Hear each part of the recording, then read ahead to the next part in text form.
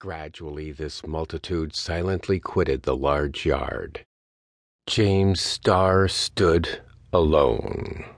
The black soil of the roads leading to the Dockart pit echoed for the last time under the miners' feet, and silence succeeded the noisy life which had heretofore filled the Aberfoyle mine.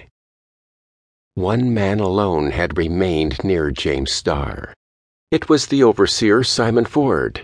Near him stood a lad of 15, his son Harry, who already for several years had been employed in the mine. James Starr and Simon Ford were acquainted, and knowing each other, their esteem was mutual. "Farewell, Simon," said the engineer.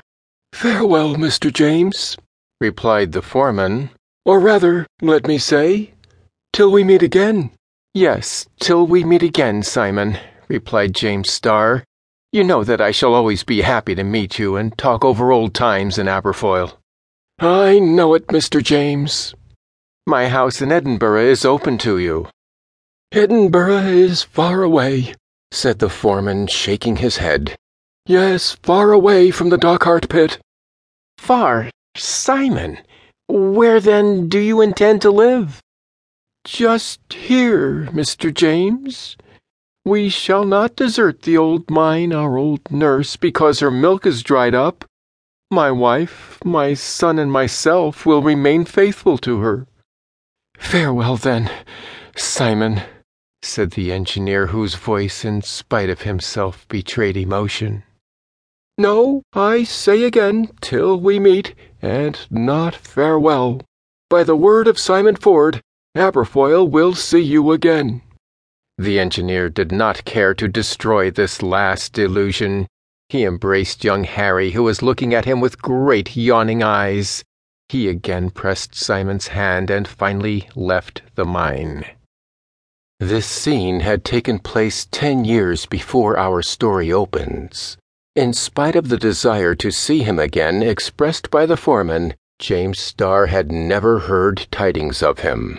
It was after these 10 years of separation that Simon Ford's letter reached him, inviting him to hasten to the old mines of Aberfoyle. A communication of an interesting nature. What could it be? The Dockart pit, the Yarrow well. How these names recalled the past. Yes, those were happy days, those of work, of struggle, the best part of the engineer's life. James Starr reread the letter. He considered it from every point. He was sorry that Simon had not added a line. Was it possible that the old foreman had discovered a new vein? No. James Starr remembered with what minute care the Aberfoyle mines had been explored before the final cessation of work. He had himself gone to the last borings without finding any deposit in this soil, ruined by exhaustive working.